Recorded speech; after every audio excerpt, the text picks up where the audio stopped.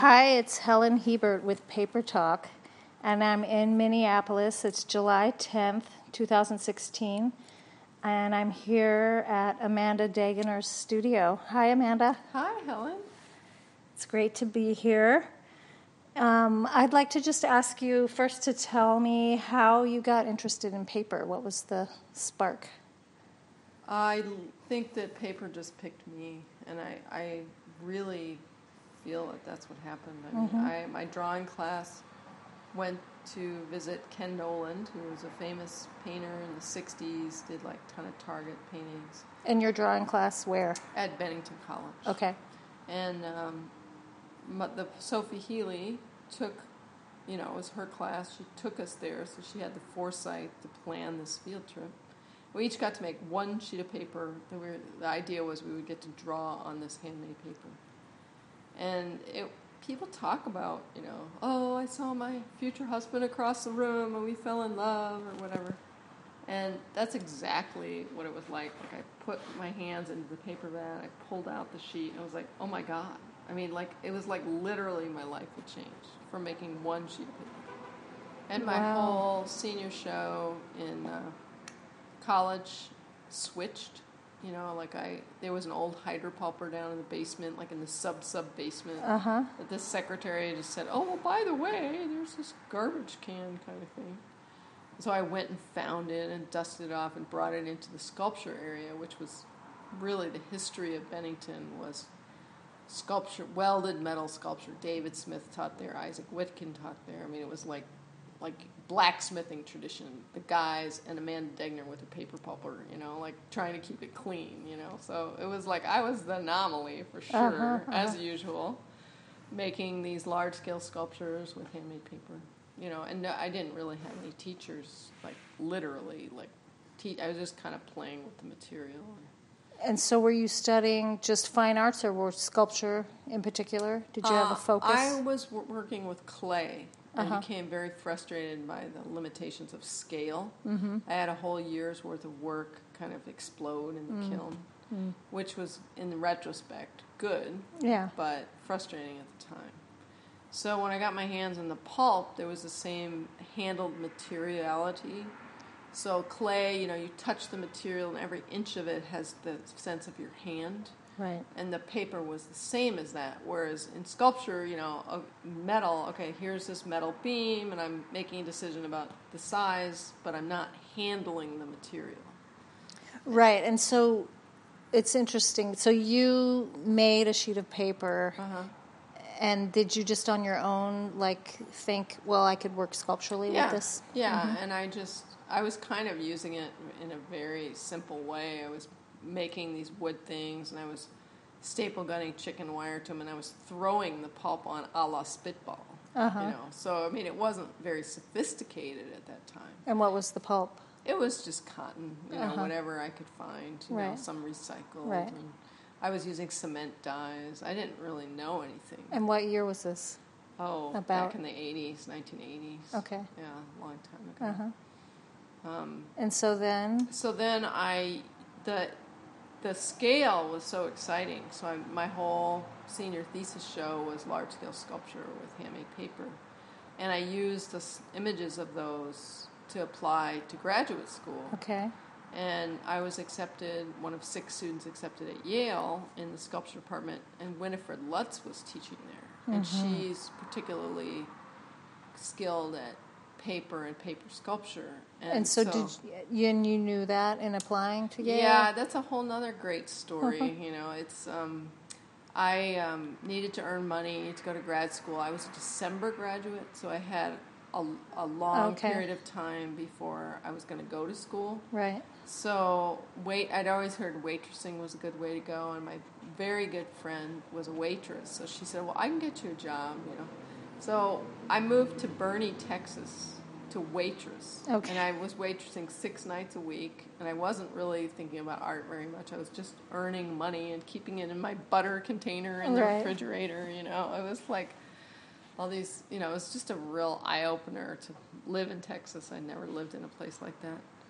In a small town in Texas. And there was a sign up that said, Winifred Lutz will give a talk. And I was like, woo, woo, wait, that's the person I want to work with. And it was like, I'm in Boerne, Texas, like what, Right. So I kind of go over to this person in this area, and I said, I just see the sign that Winifred Lutz is giving a lecture. And she goes, I'm Winifred Lutz. So the person I happened to talk to. And she goes, they were supposed to be students helping me make this installation, and they haven't shown up. And I said, well, I'm not doing anything. Oh my gosh. So I ended up helping her with this installation, and, we got to know each other and stuff. Were you already accepted at Yale? No, I was going to have an interview. Okay. So I told her, as we were working on this, I said, well, by the way, she goes, oh, yeah, you have to go to the interview. Because I was like, oh, I'm not sure, I don't have the money. Right. It's like, she's like, you have to go to the interview. You won't get an interview. So she told me. And then when I went to the interview, I felt like I had a friend there, Right. Like there was this room of people, and there's Winifred, you know. And she, she liked my work, so that helped, you know. And I knew that my whole life in paper was different after that, like she understood the craft of paper. Right. And, I didn't know anything about sheet forming or anything. I was just kind of using it as a material. So she really opened my eyes about, not just technically, but, aesthetically.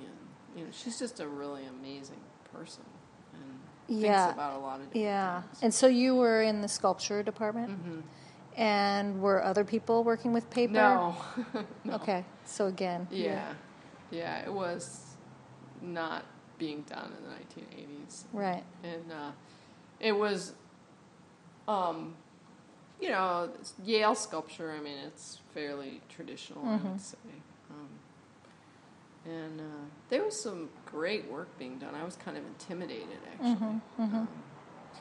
But I had Winifred as a friend, and she's just a really great person, and she's really connected to nature. And, right. It was a little bit of a shock going to a place like Yale because, it's like Ivy League and, very academic. And right. I wasn't like that. So it was really different environment for me. Right. Yeah. And so then what happened after you graduated? So then another wonderful thing, Teresa Fairbanks was the head of conservation at Yale, and she had heard that there was a paper maker in the sculpture department, and she was teaching a conservation class. And I had a beater and a press. I had built a press. I had bought Douglas Morris Howell's beater #1. And I didn't know that it was like this famous beater. I just wanted to be able to beat fiber. Right. So I had this whole mill set up in my sculpture studio, and I was making paper sculpture, and I used my loan to buy the beater. And, I was living in my studio because I didn't have enough money. And illegally, you had to live there? You didn't have another place? No. So, I was doing... I was just happy to be making art again and not waitressing. Right. And so she says, I would love to bring my conservation class to visit you. Yeah. So they came, and I showed them around. They made a sheet of paper, and she gave me $100, which I thought was great. I didn't expect anything. And then as she's leaving, she said, what are you going to do when you graduate? Kind of maternal. And I said, well, I'm in love with this person who lives in Minneapolis, so probably, if she hadn't written it down on a piece of paper, she took out her little paper and she wrote down Minnesota Center for Book Arts, Jim Sitter, and then she handed it to me, and then she left. And so the next time I was there, I called Jim Sitter. He was operating MCBA out of his apartment in St. Paul. I mean, there was no building. There was nothing. It was just Jim and a phone. Right. And I said, well, I have a full paper-making studio, and I'm thinking about moving to Minneapolis. I've heard. And he was like, we should have coffee. Yeah. So the timing was perfect. They were opening, and they found a building, and I had the expertise and the equipment, and they didn't have any of that. So the rest is history. Okay, so you they moved... have their 30th anniversary just recently. Yeah. So that was 30 years ago. Yeah. Yeah. So you moved to Minneapolis. You set up your papermaking studio in the At the book MCBA center for 3 years. for 3 years. And how did it function at first? Students had access to the equipment during class time, and that's where I did my artwork. And that was fine for a while, but then when they started getting really popular, and I couldn't be there, and it was, and then I was also training all these people that were then volunteering, so I wasn't getting paid to do it anymore. In the beginning, I was getting paid. Okay. It was like, I think Bob and I need to buy a house, so we bought a house. And I moved into the basement of my house, and I helped them buy their own equipment and sent them lists of what to buy and what the options were, and tried to help them get the studio going. And we did all that. We got a beater donated, and you know, it's been better for them not to have my equipment, certainly. But I was a founder and the first artist in residence, and then later the first artistic director. So I have a long history with the Minnesota Center for Book Arts. Right. You're the first of a lot. So another thing is, well, I want to talk about hand papermaking magazines. So did that come with that, around then? It was the magazine, Michael Durgan, my best friend from childhood. And, you know, like all best friends, we were like friends for a while, and we didn't see each other for a while, and we were friends for a while. But our parents were friends, our mothers particularly, the whole time that they lived in St. Louis. And so he is really good with words. He was teaching literature at a prep school in New England, and I was passionate about paper, and he just said, well, maybe we should start a magazine, And I said, well, papermaking, there's nothing like that. And, if we were just so naive, like if we had known anything about publishing or like office work or any of that stuff, we never would have done it. And you weren't living in the same place? No. We never had lived in the same place. The whole time we collaborated on that, we always lived separate from each other. So we just would talk on the phone, and I kind of handled the visual aspect of the magazine, and he handled the words. Right. And we both went to conferences and met people, and I mean, he was the editor, but I got a lot of people to write things. Right. And, sure. I mean, we just kind of both did it, And then, so it just kind of. Did you have a business plan at all? No. But you knew it was going to be twice a year. Yeah, you kind of had some twice structure. A year. There was no newsletter at that time, and we knew it was going to have handmade paper in it. That was the one thing. We're always some handmade paper, right? And we didn't know anything about like getting, printers or press checks, or we the first person we just picked like the cheapest person, and they were like in Michigan, and we never we lost a whole bunch of magazines. We never counted them when they came, and. I mean, we just didn't know anything. We didn't know anything. How did the subscribers work at the beginning? I spent the morning, every morning, opening letters while I drank coffee. Not looking at them, just opening them while I woke up. I just opened letters. And, it was $6.50 or something. It wasn't very expensive. Right. And so, we got a number of subscribers right off the bat. We used mailing lists, like Fine Print's mailing list. Okay. Lee Scott McDonald's mailing list, and people thought it was a good idea. Yeah, it was a good idea. So it's a great resource. Yeah. Boy, yeah. And I didn't get paid anything, and neither did Michael. But Michael had a full-time government job, right? And I was always a little jealous of that, and I still feel a little guilty about that. I mean, here he was pouring himself into this magazine, working harder on his day off on the magazine, and then he was working full time, and I was like, I don't have any money, and I was kind of, because he was making all this money at his government job, and so I did it for free for 6 years, and I just decided I couldn't do that anymore, so the magazine gave me like $2,000 a year for 6 years back pay, so that made me feel better about it, so I think I got a check for $12,000 or something for 6 years of work, which was great, it was better than nothing, right? And then later I went on the board of the magazine, and I was like thrilled that Tom Bannister was like a full-time employee. And yeah, it's really grown into it's organization. A real thing. Yeah, so. yeah, it's fantastic. Yeah. So, and then you also founded Cave Paper. Yeah. So when was that? Yeah, after 3 years at Minnesota Center for Book Arts, I moved into the basement of my house.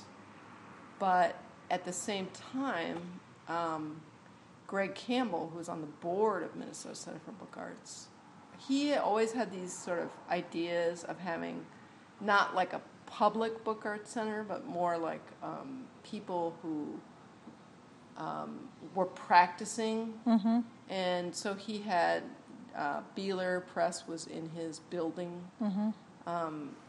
Michael Tarachow was in his building. There were a couple, Les Metz, who taught type design. Okay. So there was a bunch of letterpress printers in his building. He's 2 floors of a book bindery. So he was like, oh, it'd be cool to have a paper maker. Right. And so he just said, you can have the whole basement. I won't charge any rent for 5 years. Okay. So for a long time, I'm sure Bridget will talk about this, basically, before Bridget even got involved, I had decided to set up this 25-pound beater that I purchased. Elaine Koretsky had donated it to MCBA for the tax write-off, and then I bought it for $5,000 to MCBA. And it was sitting in Greg's basement. And so my ex-husband, Bob Hughes, and I, we completely rehabbed the beater. We put it on, a metal stand. We got it all ready, which was, we didn't know what we were doing. It took like 8 months, on weekends or whatever. Right. And I had taught Bridget how to make paper. She was an intern at Minnesota Center for Book Arts. This is Bridget O'Malley. Bridget O'Malley, yeah. When she was a student at St. Kate's in printmaking, and she was an exceptional intern. And so we became friends, and we're like, well, let's try selling some books. So we did some marbling. We sold some books. They weren't very good, but we were kind of in business together in a small way. And then she went off to do great things, work with Tim Barrett at University of Iowa and all this stuff. So I had said, well, if you try to get a job, and if you can't get a job, come back here and we'll work together. And I think we even still have the letter that says we're paying ourselves like $2 an hour or something, But it was like we didn't, we were just starting, so we weren't getting paid really. Right. And so she brought all that expertise from working with Tim in production. And I was more, I had done a lot of work at Minnesota Center for Book Arts doing color matching and making paper for printers, because it was all in one space and people wanted to try printing on handmade paper, students and stuff like that. So, I just, the combination of the two of us was, we work very well together. We don't always agree with each other, but we work well together. Right. So give an overview of what Cave Paper is. So Cave Paper is a production paper mill, and we're in our 21st year. Been in the same location 21 years in Greg Campbell's Campbell Logan Bindery building. He now charges us rent, but not much. Yeah. And we do a line of papers that are, they're very strong, they're dark, they're mostly made from flax. We have 2 cotton papers. And people use them a lot for book covers. That's kind of seems to be the mostly. And we have a line of papers, and then about 30% of our work is custom paper. And we're very proud of our internship program. We're both teachers. And so we share, we'd have no trade secrets. We share, our whole process with them. We pay a stipend, not in cash, but in paper, materials, studio time. So people come really from all over, mostly all over the country, but we've had some foreigners come. And we open our studio to them, and there are not very many people that do that. So Right. they come and they jump right into whatever we're doing, and we, frankly, we probably couldn't have done it without the interns. We've had over 100 interns. And is that only in the summer, or do you have them year-round? We say it's only in the summer, but that kind of Sometimes, extends depending on the person. We've had Bennington students in January and February almost every year because that's their time. Right. But the reason we say that is because there's no heat. Right. So we've been operating for 21 years in a freezing cold environment. Uh-huh. Wow. And it's pretty tough. It's great for the paper, but it's tough for the paper makers. Right. Right. And how long have you have a full-time employee or part-time? James has been with us for 4 years, and he's part-time, 20 hours a week. Okay. And he is fabulous. He came as an intern, and we hired him to work on our machinery because the beater was down, and he took it apart and cleaned it and put it back together again. And we were like, keep this guy. This guy's amazing. And he's a really good artist, and he's embraced the craft of making paper molds. And he went and worked with Tim Moore, and Tim has really wants to help him do it. Right. And he let him borrow or sort of have his old weaving thing. So he's actually making handmade paper molds in the style of Tim Moore. Oh, awesome. Wow. Yeah. So I think between the cave and the mold making, he's really committed to this. Right. And he's 24, 25, something like that. So he's a young person. Does he have, just because that's interesting, does he make molds for other people? Yeah. Does he have a business name? No, or does he just do it through the cave, kind of? That's how you contact him? He'll have a business name. Right. Yeah. Okay, so let's talk a little bit about your sculpture, because that's where you started, and I know you're still making work, and you're making collages. Just tell me about where your artwork has taken you. Well, I'm really interested in life, death, and regeneration, and the kind of the cycles of life. And so it tends to be loosely about that, but it can be about anything. So, that one's on the left is called Containment and Regeneration, and it's a 15-foot house structure made from bamboo, which is dead bamboo lashed together. And then there's live bamboo growing in it. Right. And then every day I put an ice block with seeds impregnated in it. And as the ice melts, the seeds let go. And there's all this bamboo there, and it's like a musical instrument as it drops.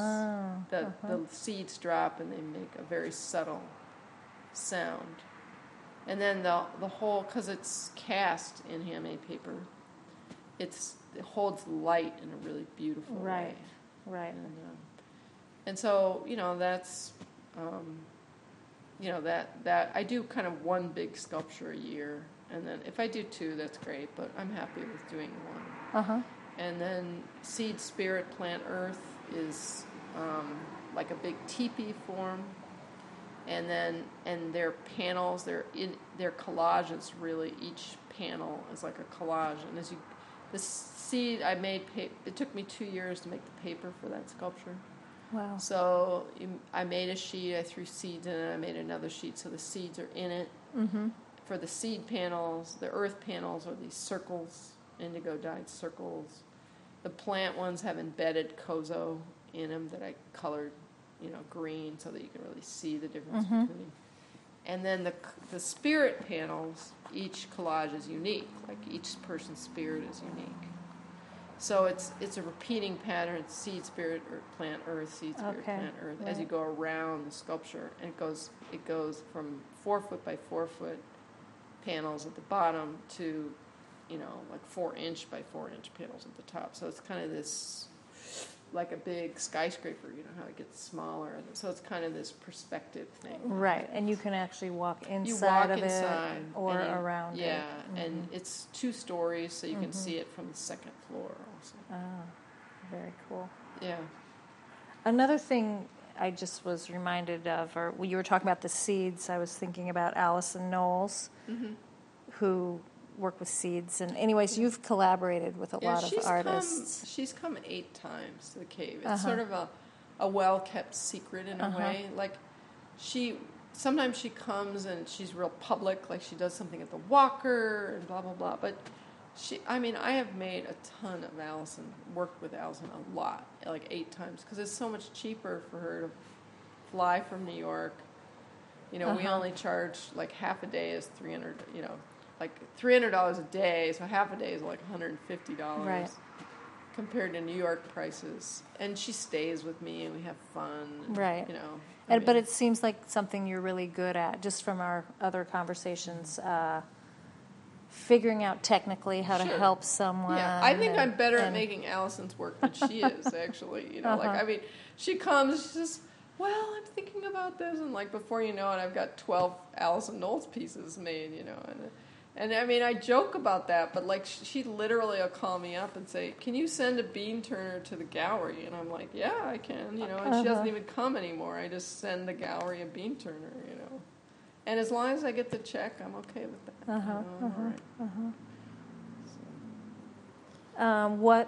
What are you working on now in terms of your own artwork? Well, surprisingly, I've gotten interested in the figure, which. I never thought I would. More of my previous work is architecture and nature combination, and been studying Chinese medicine and the nature of man, and the different ways that we become unbalanced in our own system. So this. Actually is a life-size figure of a person, and inside of here are 356 magnets. So each point there's meridians, and then each magnet represents a point, and it's kind of a game. So each meridian has a different color, and there's game pieces that have a magnet on it as well. Okay. And so you could actually play, you could put the right magnet on the right meridian, kind of thing. So we'll see this in the little video, but this is a pulp painting of a figure on a table with light illuminating it from underneath, and the magnets are embedded in the paper. Cool. Yeah. Yeah. So these are some of the first. I just kind of was figuring out how, like, that doesn't have any magnets in it. Right. This has magnets in it. I have another larger one here that I think is actually more successful, but I had some problems with the light. So what happened is it wasn't a cold light. So the magnets heated up and they started burning the paper. Oh, when you just had it over light? Is that what but it wasn't. It was a hot light. Yeah. Got it. So and it was contained or something. Oh, so, interesting. Yeah. So I have to rethink that. Yeah. But I like this image. Yeah. I think it's a strong image. Fantastic. And there's all these. This is the gallbladder meridian, and it's helping me remember the meridians too, because I'm studying Chinese medicine.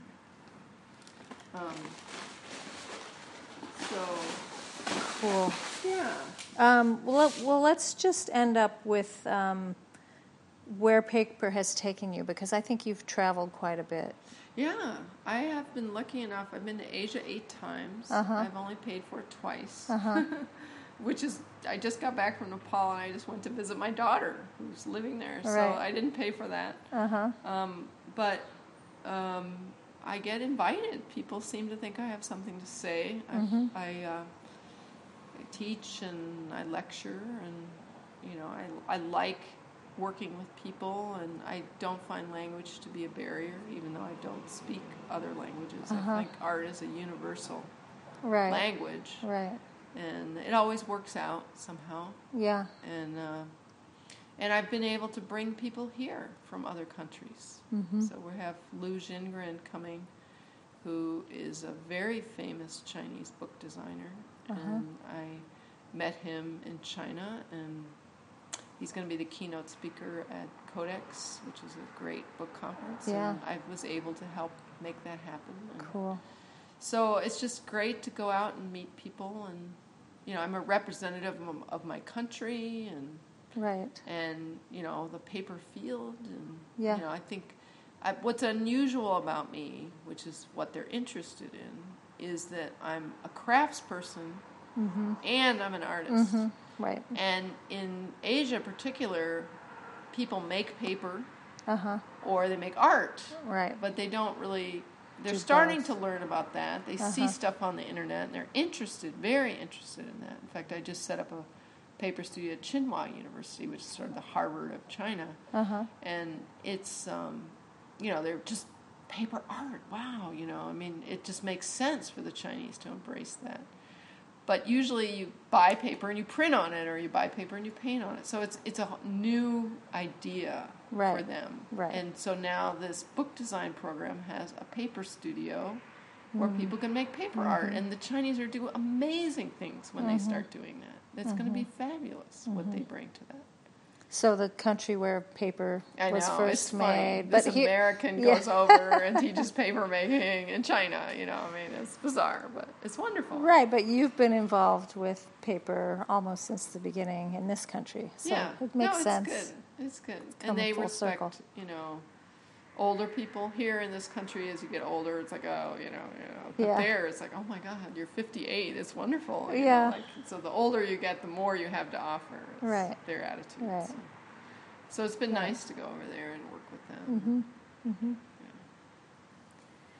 Okay, well, thank you very Sure. much, Amanda. Thank It was you. great to be here. And we'll see you next time.